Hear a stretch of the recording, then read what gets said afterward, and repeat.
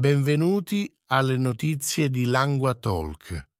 La nostra prima storia arriva dagli Stati Uniti, dove un gruppo di scienziati sta lavorando su un nuovo tipo di vaccino. Si tratta di un vaccino mRNA sperimentale, progettato per combattere tutti i tipi di influenza. Il team presso gli Istituti Nazionali di Salute sta studiando questo vaccino in una sperimentazione clinica di fase 1. Secondo i risultati preliminari, questo vaccino potrebbe dare una forte risposta immunitaria. Questa è una buona notizia, poiché il vaccino potrebbe potenzialmente aiutare a proteggere le persone da molte diverse ceppi di influenza. Se la sperimentazione avrà successo, potrebbe significare un grande cambiamento nel modo in cui combattiamo l'influenza.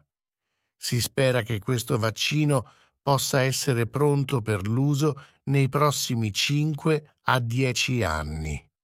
Passiamo ora alla politica europea.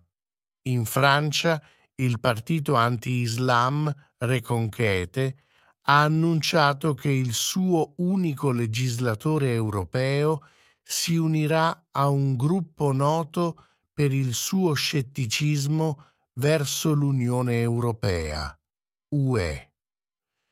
Questo gruppo include il partito italiano Fratelli d'Italia, guidato dal primo ministro Giorgia Meloni. Questo sviluppo arriva mentre i partiti di estrema destra in Europa stanno cercando di diventare una forza più unita prima delle elezioni di giugno. I sondaggi attuali suggeriscono che il gruppo dei conservatori e riformisti europei, che include partiti dalla Polonia, Spagna e Finlandia, potrebbe diventare più grande del partito Renew Europe del presidente francese Emmanuel Macron. Ancora dagli Stati Uniti, al presidente Joe Biden non verranno contestati i presunti reati per aver preso documenti classificati quando ha lasciato la vicepresidenza nel 2017. Dopo un'indagine di 15 mesi, il consigliere speciale Robert Hur ha deciso di non incriminare Biden. Hur ha descritto Biden come un uomo anziano ben intenzionato con una memoria carente, cosa che Biden ha fortemente negato, insistendo sul fatto che la sua memoria era ottima. Questa decisione garantisce che Biden, a differenza del suo possibile rivale alle presidenziali del 2024 Donald Trump, non rischierà il carcere per la gestione errata di documenti governativi sensibili.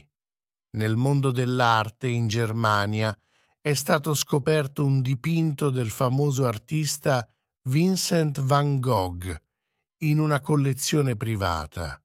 Il dipinto, chiamato Una scena di strada a Montmartre, è stato nascosto al pubblico per oltre 100 anni. La casa d'aste Sotheby's a Parigi esporrà il dipinto a marzo prima che venga venduto. In economia, in Nigeria, i principali sindacati del paese hanno dato al governo un ultimatum di 2 settimane per soddisfare richieste come aumenti salariali e miglioramenti dei servizi pubblici. Il Congresso del Lavoro nigeriano e il Congresso sindacale del commercio, che rappresentano milioni di lavoratori, compresi quelli nel settore petrolifero dominante, hanno accusato il governo di non aver mantenuto le promesse di attenuare gli effetti delle riforme. La nostra storia finale oggi proviene dalla Cina. Bao Fan, il fondatore di China Renaissance Holdings, una boutique di banca di investimento, non è stato visto dai suoi colleghi da un anno. La società ha annunciato la scorsa settimana che Bao si è dimesso dai suoi ruoli di direttore esecutivo, presidente e amministratore delegato, citando motivi di salute e questioni familiari. Grazie per aver ascoltato le notizie di Lingua Talk.